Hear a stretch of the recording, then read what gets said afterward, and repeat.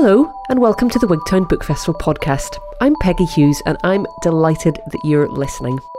On this episode, we revisit two very special events from the festival featuring two writers close to my own heart, two of Northern Ireland's finest exports, Michael Longley and Jan Carson. First, we hear from Michael Longley. Called a keeper of the artistic estate, a custodian of griefs and wonders by his friend, the late great Seamus Heaney. This is a snippet from a longer conversation with diplomat, author and fellow Belfastian William D. Hanna. Michael's 12th poetry collection, The Candlelight Master, is a gorgeous contrast of darkness and light from one of our foremost and multi-award-winning poetic voices. Here, Michael reads a few poems, including one of his own favourites, Harmonica, which, being a harmonica woman myself, is also one of mine. The Odyssey and the Iliad, you come back to these frequently. Can you tell us why these texts are so important to you? The Iliad, I've said before, is our greatest poem, I think, about war and death. The Odyssey is just this wonderful first European novel in a way. Both books, but especially the Iliad, I think are bottomless. I feel as though, having written many poems out of Homer, I'm still only scratching the surface. But I'd like to begin with a poem which goes back to 1965. It's called Persephone.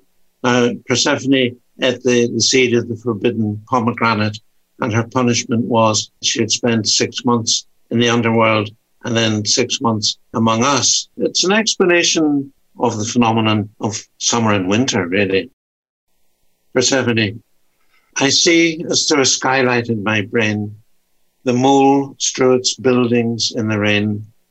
The swallows turn above their broken home, and all my acres in delirium.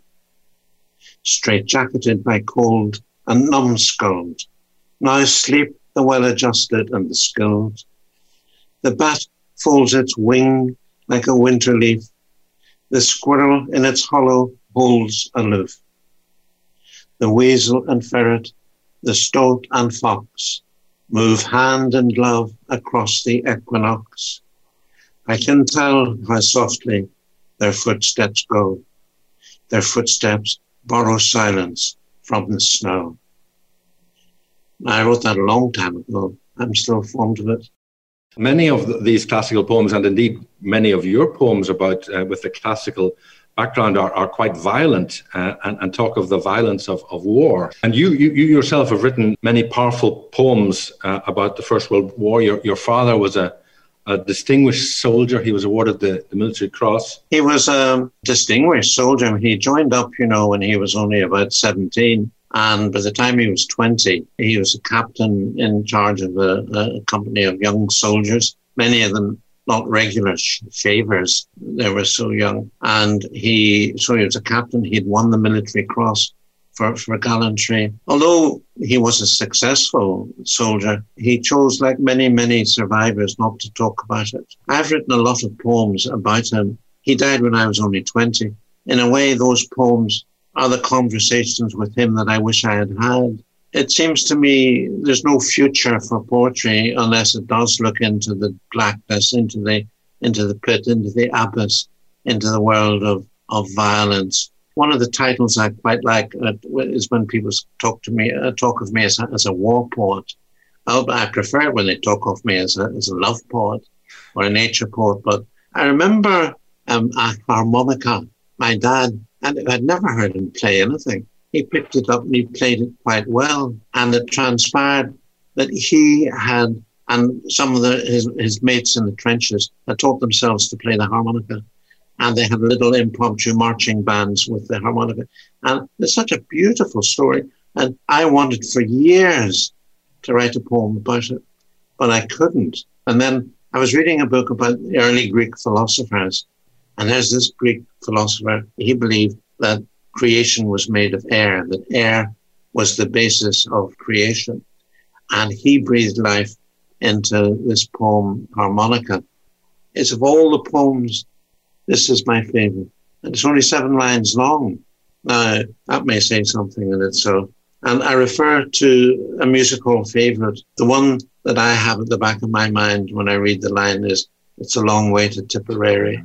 which I can't hear without wanting to shed a tear. Harmonica. A Tommy drops his harmonica in no man's land. My dad, like old Anaximenes, breathes in and out through the holes and reeds and finds this melody. Our souls are air. They hold us together. Listen. A music hall favorite lasts until the end of time. My dad is playing it. His breath contains the world. The wind is playing an orchestra of harmonicas. My best known poem is what you might call a Troubles poem, but it's about the First World War as well, although that's very oblique. In fact, sometimes I get fed up with it. You'd think I'd written nothing else. This is about the old King Priam of the King of Troy, plucking up courage and going to visit Achilles in his tent to beg for the body of his son Hector, whom Achilles has killed in combat. And I had in the back of my mind a face for Priam. I thought of Gordon Wilson, the draper whose daughter was killed beside him in the Enniskillen Remembrance Day ball. Yes. So I think of him when I read this poem. Ceasefire. Put in mind of his own father and moved to tears. Achilles took him by the hand and pushed the old king gently away. But Priam curled up at his feet and wept with him until their sadness filled the building. Taking Hector's corpse into his own hands, Achilles made sure it was washed and, for the old king's sake, laid out in uniform, ready for Priam to carry, wrapped like a present, home to Troy at daybreak. When they'd eaten together, it pleased them both to stare at each other's beauty as lovers might. Achilles built like a god, Priam good-looking still and full of conversation, who earlier had sighed, I get down on my knees and do what must be done, and kiss Achilles' hand, the killer of my son. I know that poem so well, and I think it came out at a very important time. It was published just at a time when things were changing. So it perhaps said it was a poem of its moment, but I think it's still relevant to us today. But we should move over, because you said earlier you'd like to be known as a war poet, but also you'd like to be known as a love poet, and I think you are. The first poem in your first collection is a love poem. But you've told me also that you consider your poems about nature, about birds and wildflowers are also love poems. You've written so many poems about birds. Can your poems about birds protect them? I think the birds will protect me and you. I don't think there's any future for us on this globe if we're incapable of making space for beautiful creatures like birds. But since boyhood, I've been fascinated by birds. I read this poem called Swan's Mating, which is quite early, but it's a poem that I'm still fond of. It has a lovely word in it, pen, which is the female swan, and cob, of course, is the male. Swan's Mating. Even now, I wish that you had been there, sitting beside me on the riverbank, the cob and his pen sailing in rhythm until their small heads met and the final heraldic moment dissolved in ripples. This was a marriage and a baptism, a holding of breath, nearly a drowning. Wings spread wide for balance where he trod, her feathers full of water and her neck under the water like a bar of light. My wife was very struck by that poem. It's a lovely poem from I think from the very beginning, from your earliest collection. But you've been writing. You continue to write in some It's as if you've chosen every species of bird in Ireland and you've written about each one. There are a few left that I haven't touched on, you know. I have one here about the flycatcher, lovely little bird, and it mentions my granddaughter Amelia. Flycatcher. A new poem. A flycatcher crashed against the window. Amelia cradled the corpse in her hands and tried to breathe life into breast speckles, imagining a mossy clearing where shadowy trees intertwine, branches from which to loop and glide and, arrow swift, chase butterflies and stinging bees. A fledgling like herself, wing flurry flashing in the sun, a little bird practicing its name and trajectory. And can I read another birdie one about, it mentions the virus. I hate poetry that tries to be up to date and topical, you know. But anyway, this is such a huge catastrophe. It's hard to ignore it. But this is a little poem about me not being able to go to the west of Ireland because of the lockdown. I've called it Isolation.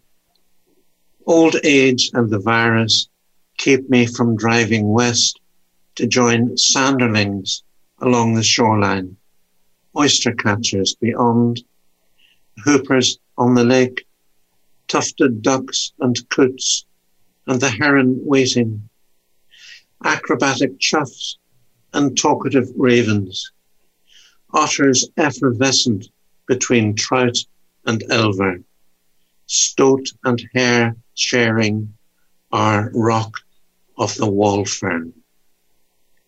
And that last line, the rock of the wall fern, is really a translation of Corrigskeewan, the place where we go, Corrigskeewan. These birds have taken us, I think, there's a flycatcher, I think, in Scotland, isn't it? It's in Western Scotland that you find the flycatcher. Yes, that's right.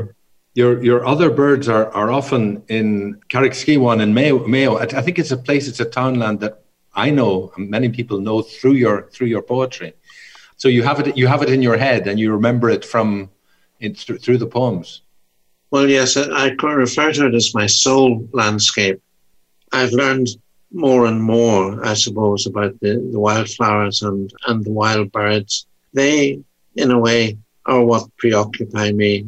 My dear friend, the late Kieran Carson, used to talk jokingly about, as he called them, your wee poems about swans and primroses, you know. But in a way, if we don't look after the swans and the herons and the wild birds and the wild thyme and the cowslips, we're finished. We shall have destroyed the globe and with it ourselves. Going back to Belfast, I see you as a city poet in a way. One of my favourite poems of yours is The Wren. You begin it by saying you've been writing too much about Carrigskeewan, but you still write about it. It still inspires you. I mean, I love it so deeply because I'm a city boy. I wasn't brought up on a farm or anything like that. You know, I was brought up in a suburb of Belfast. And this poem is about being in Belfast and remembering Carrigskeewan, remembering my soul landscape. It's a kind of a failed sonnet, remembering Carrigskeewan. A wintry night, the hearth inhales, and the chimney becomes a windpipe, fluffy with soot and thistledown, a voice box recalling animals. The leveret come of age, snipe at an angle, then the porpoise's demonstration of meaningless smiles. Home is a hollow between the waves, a clump of nettles, feathery winds, and memory no longer than a day when the animals come back to me from the townland of Corrigskeewan, from a page lit by the Milky Way. Another thing that really struck me and recently was you write a lot about your grandchildren. Well, it's a huge gift. It's about the only good thing about growing old. You acquire a new title. I'm now Papa. It's like being promoted for doing nothing Well, I listen to everything they say.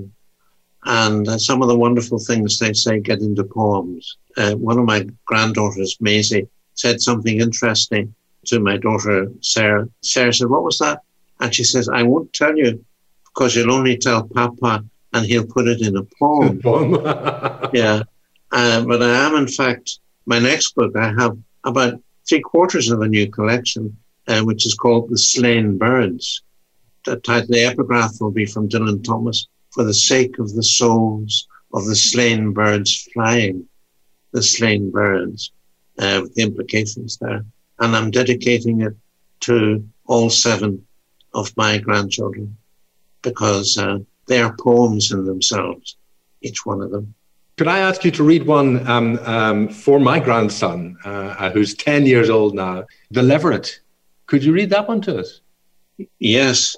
This happened when my grandson, Ben, who's now 17 and very manly, he plays the saxophone. He's an accomplished young man now. But when he first came to Corrigskeewan, he was just a babe in arms. There'd been so much rain that the river, the local river, the Owen or Donan, was in spate. And he and his father and mother could only get across in a neighbour's tractor. And this is a poem about that, The Leveret, for my grandson Ben. This is your first night in Corrigskeewan. The Owen or Donan is so full of rain. You arrived in Paddy Morrison's tractor, a bumpy approach in your father's arms, to the cottage where, all of 1 year ago, you were conceived, a fire seed in the hearth. Did you hear the wind in the fluffy chimney? Do you hear the wind tonight? And the rain, and a shorebird calling from the mussel reefs? Tomorrow I'll introduce you to the sea, little hoplite. Have you been missing it? I'll park your chariot by the Otter's Rock and carry you over seaweed to the sea. There's a tufted duck on David's Lake, with her suit full of hatchlings, pom-poms a day old and already learning to dive. We may meet the stoat near the erratic boulder, a shrew in his mouth, or the merlin meadow pipit hunting. But don't be afraid. The Leveret breakfasts under the fuchsia every morning, and we shall be watching. I have picked wildflowers for you, scabious and century, in a jam jar of water that will bend and magnify the daylight. This is your first night in Corrigskeewan.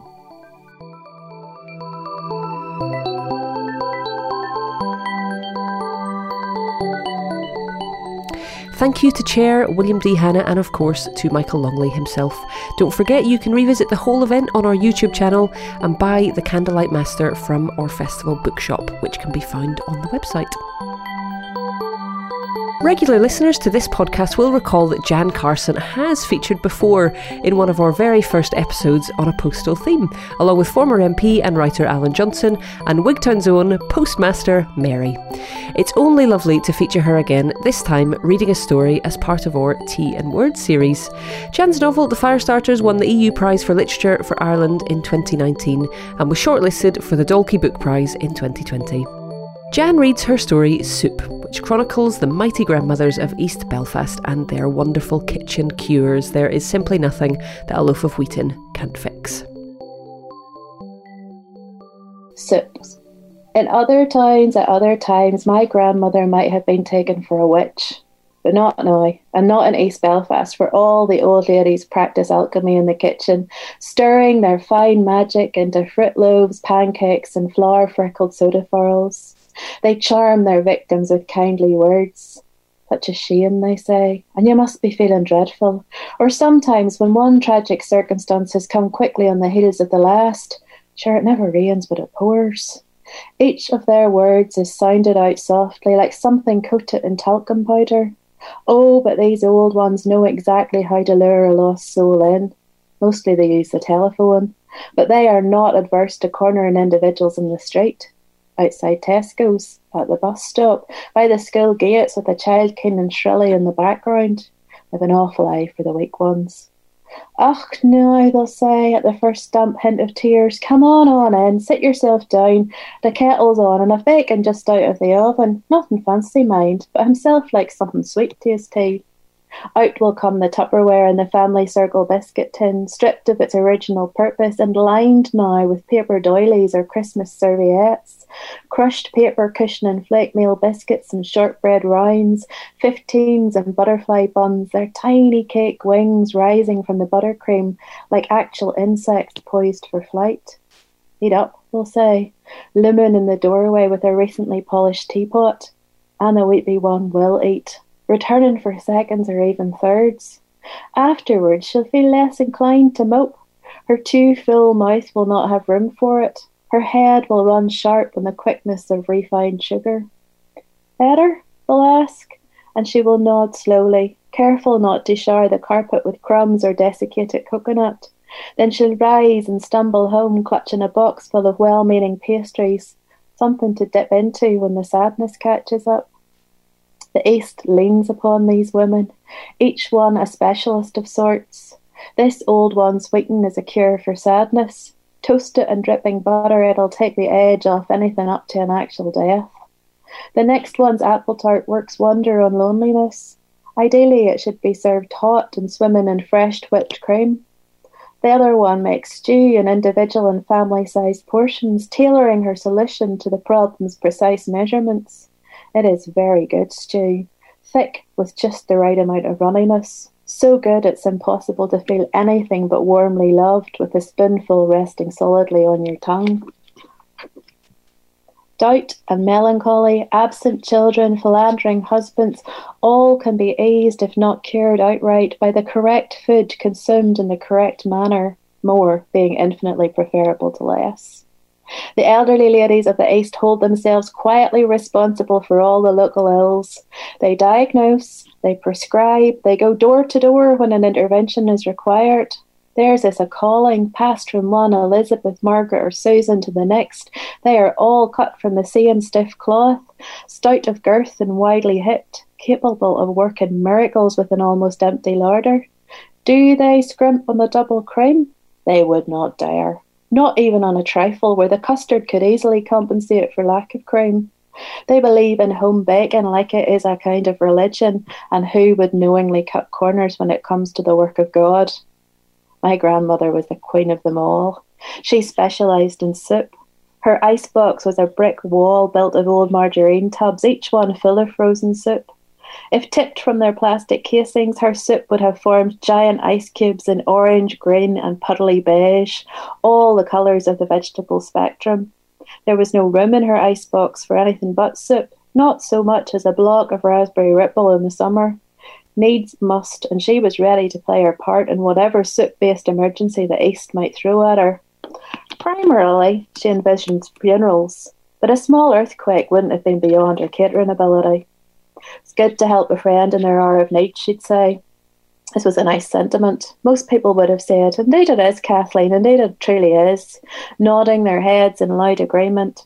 However, my grandmother could not stop with friends. She had soup enough for every sad soul in Belfast. "It's the least I can do," she'd say, and I'd want to reply, "No, it's not, Granny. The least you could do is nothing and give a tenner to charity at Christmas." But I didn't. I knew my grandmother couldn't help herself when it came to soup. She made particular pots for suffering friends, sending my grandfather round with a boot full of carrot and coriander or old-fashioned broth.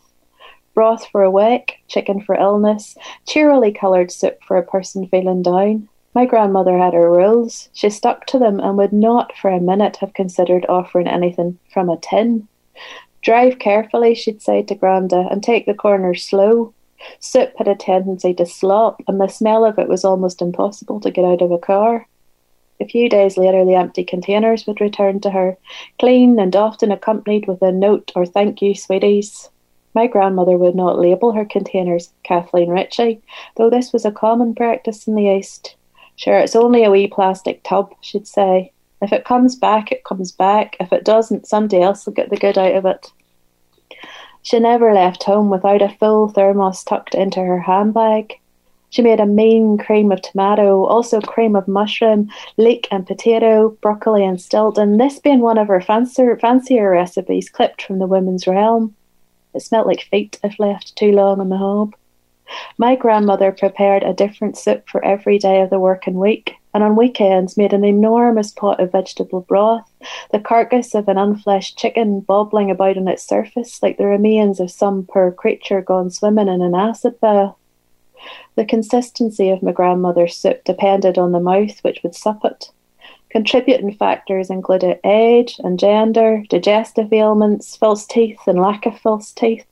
Sometimes she'd blend, sometimes she'd refrain from blending, sometimes her soup stayed lumpy because the plastic bit of the blender was in the dishwasher and she couldn't be arsed with fishing it out. My grandmother was almost impossibly generous with her soup. She'd stop to talk to sad-looking strangers in the line for the post office and on the embankment where they were only trying to walk their dogs in peace. She was canny, my grandmother, and knew better than to start straight in with the soup. Instead, she'd say, "Lovely weather," or "wild weather," or "what sort of wee dog is that?" Her speaking voice was like a shoulder gently nudging a door so the sad person would feel compelled to stop and talk. 10 minutes later, they'd find them still sitting on a bench or public seat, telling my grandmother they did not know how to go on getting up every morning with everything as impossible as it currently was. Often they would be in tears. "You don't understand," they'd say. "It's just so hard." My grandmother would always reply, "Aye, you're right. I don't understand," because she didn't. My grandmother was the sort of woman who'd been born standing up. She had not known major illness or hard loss of any kind, neither had she hungered for food or money. Her eyes were permanently concertinaed from too much smiling. From time to time my grandfather would say, "She grins like a half-wit in her sleep," trying to insinuate that this was a nasty habit, like breaking wind in public. He was only picking holes. My grandmother was a full-time joy. Grandad knew this. Every time he considered the sour-faced old ones who lived next door and across the street, he'd realise his own good luck. "Your granny's some woman," he'd say to me. "She makes the best tomato soup in the East." This was the extent of his romance. Being of a certain era, not good with sobby talk or flowers, he'd never once taken my grandmother in his arms and said, "Kathleen, you're one in a million." Every Friday night he'd bring her home a Terry's chocolate orange and a bottle of brown lemonade, assuming these items capable of doing the sweet talking for him. My grandmother had nothing to be unhappy about. Therefore, she was happy. She could muster no empathy for the sad souls in the post office queue or those dragging their West Highland Terriers along the embankment in the rain. But she did have sympathy and enormous amounts of soup. "Dear, oh dear," she'd say, "that's terrible altogether, or my heart goes out to you." If it was a sad lady of a certain age, she would pat her gently, up and slowly down like an elderly priest doling out the blessing. She was careful not to touch the young ones or men. It was easier for them to get the wrong idea. "I can't begin to imagine how you must be feeling," she'd say, "but you must keep your strength up." Then she'd go fumbling around her handbag for the soup. Sometimes the stranger refused the soup, always politely with an appropriate excuse. On other occasions they took the thermos and walked away, clutching the dull heat of it against their chests like a hot water bottle. Common sense kept them from consuming the contents, but it was comforting to feel the warmth come creeping through their shirts and blouses.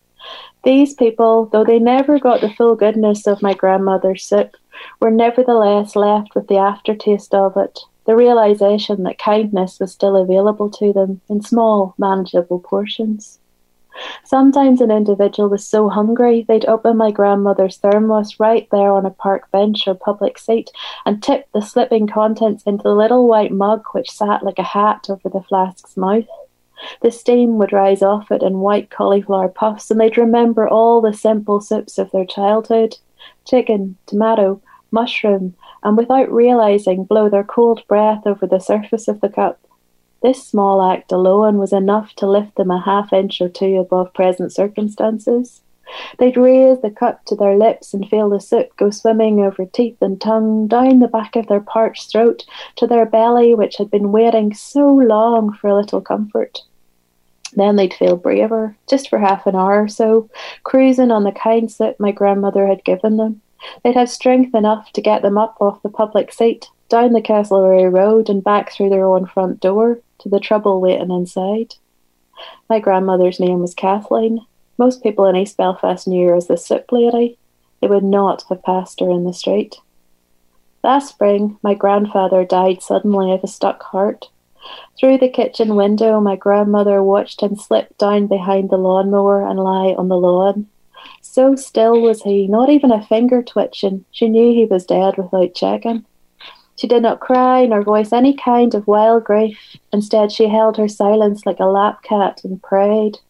She sat quietly in the corner of her living room, flicking through the pages of the family Bible until she'd learnt how to hold her mouth like a lost woman. The length of this was around a month, during which she did not make soup.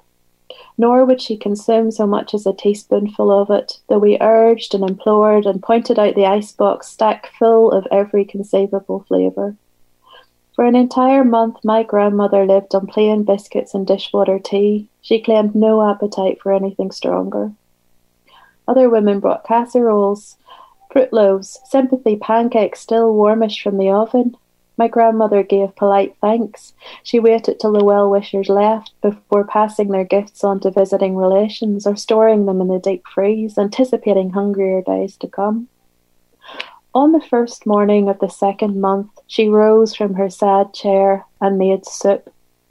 Vegetable broth, cream of chicken, tomato, leek and chunky potato, peeling each peel spud by hand. Her stove cluttered itself with long-handled pots, bubbling and spitting like burst volcanoes. The smell coming off these pots was a holy smell, rising as incense rises towards the roof and the heavens beyond. Condensation fogged the windows, forming watery pools along the sill. The kitchen bench, inch thick with peel and rind, burst its banks and dripped onto the lino. My grandmother stood slipper deep in the mess of it. She raised her right hand like Christ calming the storm and stirred all her sadness into those soups. She used a wooden spoon, a different one for each pot. Grief can turn a good thing bitter. But when it came to my grandmother's soup, it was not grief which clamoured for the tongue's attention. Beneath the nip tart of tomatoes, the smooth blush of cream and buttered mushroom, a softer taste was waiting to take hold. This was a taste like the sound of two sung voices rising in harmony, a taste like the feel of one hand slipping warmly into another, or understanding, or something the recipient was particularly hungry for. This was the best soup my grandmother had ever made.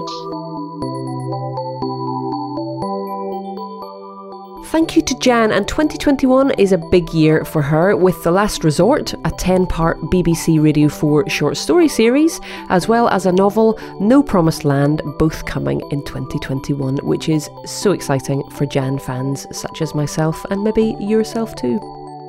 Tea, words, poetry soup, birds, harmonicas, light dropping slow. We very much hope you've enjoyed this episode as those nights draw in as much as we have.